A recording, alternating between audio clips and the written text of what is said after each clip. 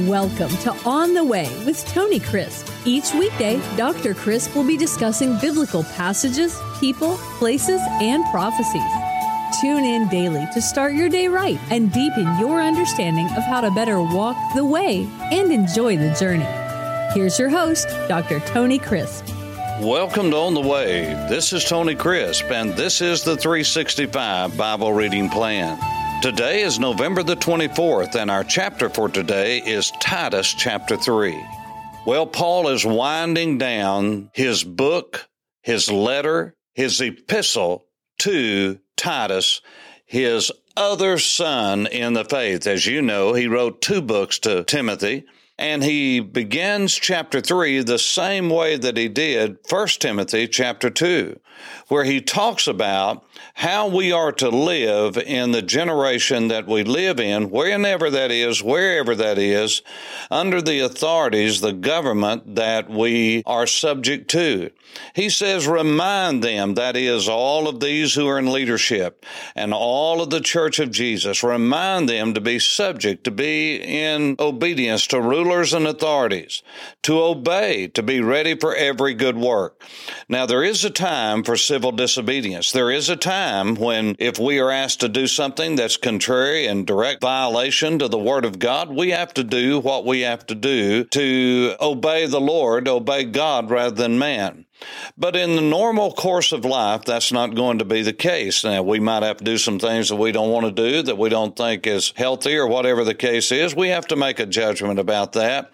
But the course of life is to be in subjection to government, because whatever government that is, remember, Paul was saying this under the iron fist of Rome.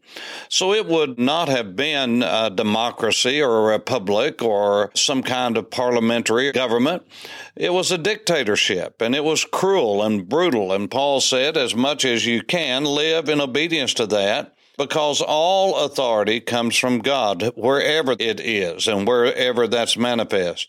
He said, be ready to always do good work. Again, he ended with this in the last chapter. This is so important that we remember that God saved us to be good. That's right. We don't even talk about that anymore because we're so wicked. We just think, well, it's all of grace. We don't need to be good. No, God saved us to be good. God saved us for good works. God saved us to do the right thing. God saved us and brought us into His kingdom, transferred us, according to the book of Colossians.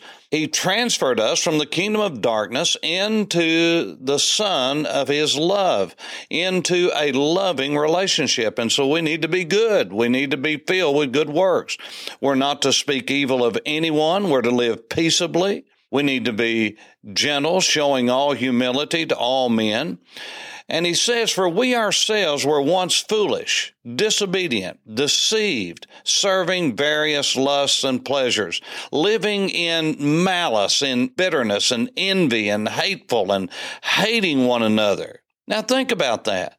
That's the way many in the church are living today. They're hateful. They are filled with envy, jealousy, following their own lust, living as mere lost people.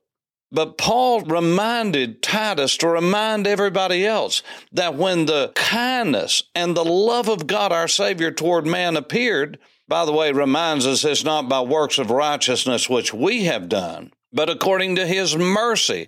That is, God withheld from us what we deserved, and by grace He gave us what we didn't deserve. By His mercy, He saved us. He rescued us through the washing of Polygenesia. That's the word. And if you read the commentary, I spoke of that, and you can go back and look at this word, how to pronounce it, what it means, and so forth. This is a word that's only used twice. It's used for creation, when God renews all things, when He makes all things new. And then it's talking about regeneration, that God truly gives us new life. He gives us a new beginning. He gives us a new heart. He gives us a new mind. He gives us a new mouth. God gives us a new thought process. Now, He gives it to us, but we have to receive it, and we have to discipline ourselves to walk in it. All of that comes by the grace and mercy of God. It's fascinating that God can take someone who is all of the things that we just mentioned: foolish, disobedient, deceived, living for lust and immorality and pleasures and feeling good, just doing whatever, living in malice and all of these things, that God could take that kind of person and can absolutely change their life from the inside out, change their mindset, give them a brand new language. When God saved me, I'm telling you, I had to learn a new vocabulary. I hate to tell you, but I just cursed a lot. I used filthy, bad words. And a lot of times I cussed and it didn't even make sense. I just throw a cuss word out. It makes no sense whatsoever. I hear people saying today all kinds of things, and I just thought that's not even good cussing. It doesn't even make sense. And I hear this on TV. People just blurt out something while they're talking, being interviewed on the news. They'll just come out with words, and you go, that word doesn't even fit here. What are you doing? Well, the reason is we're ignorant. We are idiotic. We're wrapped up in ourselves, and we're unschooled. We're agrammatoi. We're not schooled. We're unlearned. We're foolish. We can't even carry on a conversation without cursing. That's the way a lost man lives. So a saved man doesn't need to talk like that. Why? Because we've been born again. We've been given a new mind, a new heart, a new mouth, a new way of life. And he says that the Holy Spirit has been poured out on us abundantly. In Jesus, we have all that we need. Don't say, I can't do that. Well, that's just the way I am. Well, God saved you so you don't have to be the way that you naturally are. I don't have to be the way that I naturally am. I'm sickening in my natural man. Only God can rescue us.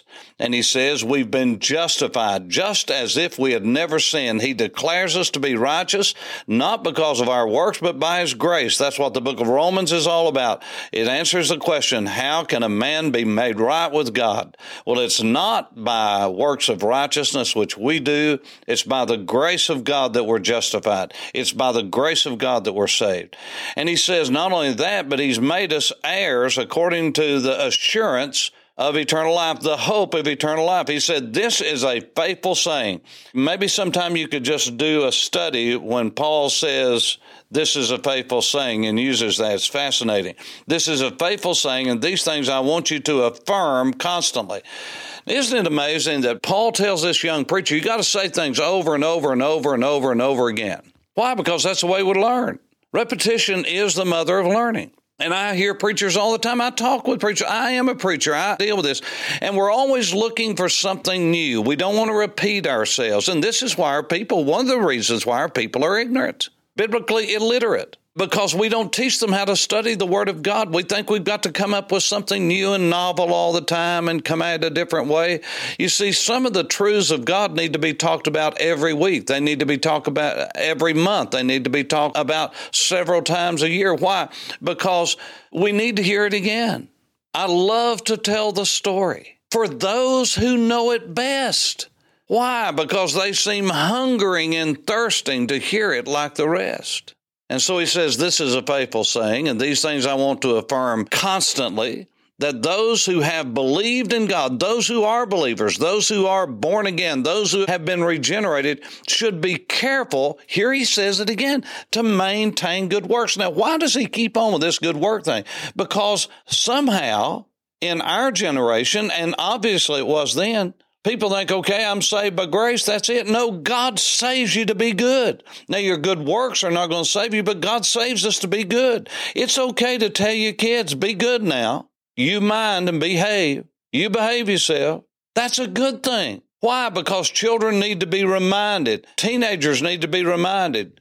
Those who are in college and out in the workforce, they need to be reminded that if you're a child of God, you need to act like it. You need to live like it. And he said, these things you need to continue to teach. And he said, these things are good and profitable. They're advantageous. They're helpful. Because when we live good, godly, clean lives, we know that's not going to save us, but we know that that is what pleases God. If we love Jesus and he is our life, don't you want to do what pleases him? He said, but avoid foolish disputes, genealogies, contentions, strivings about the law. You see, we get into all these questions. Well, I've got a question for you. And most of the time, those questions are some kind of controversial something And all of that's good, but once you get the answer to it, don't just keep on dwelling on it and go ask somebody else so you can get another opinion so you can put that up against. Move on. Study to show yourself approved unto God, a workman that does not need to be ashamed, rightly dividing up and categorizing, cutting straight the Word of God, and quit going back and rehashing something over and over again. Clench that nail on the other side of the board and let it alone. And so he says, quit striving about that. But he said, now you need to reject a heretic. That's the word here. It's where we get our word heresy, a divisive person. A heretic is a deviant. It's someone who always is trying to impose their opinion. And they're always trying to insinuate. They're always trying to cause doubt in someone's mind about the validity of someone's words.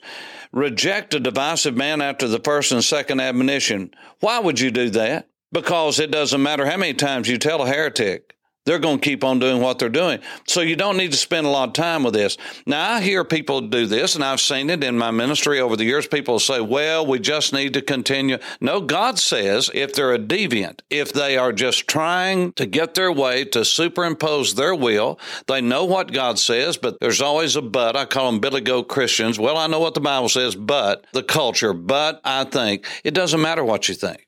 It doesn't matter what the culture is. When God says it, that's it. And I've told you over and over again, this bumper snicker that used to be all the time, it's sickening.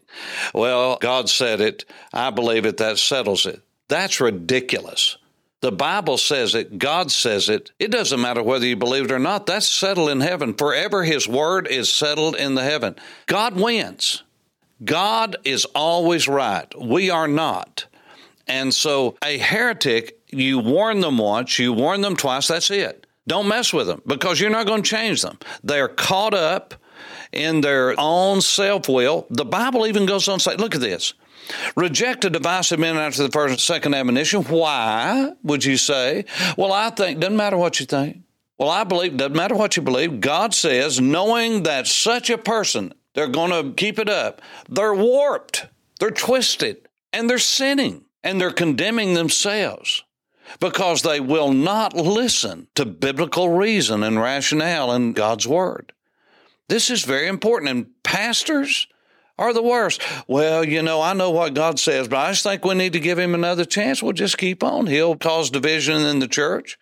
He'll try to get people on His side. He might not get you on something, but He'll sandbag. You see, He'll lay back until He finds just the right time, and then He'll pounce on you. You know why? Because He's warped. She's warped. They're sinning. They're self-condemned. Everybody knows it, but nobody wants to confront them.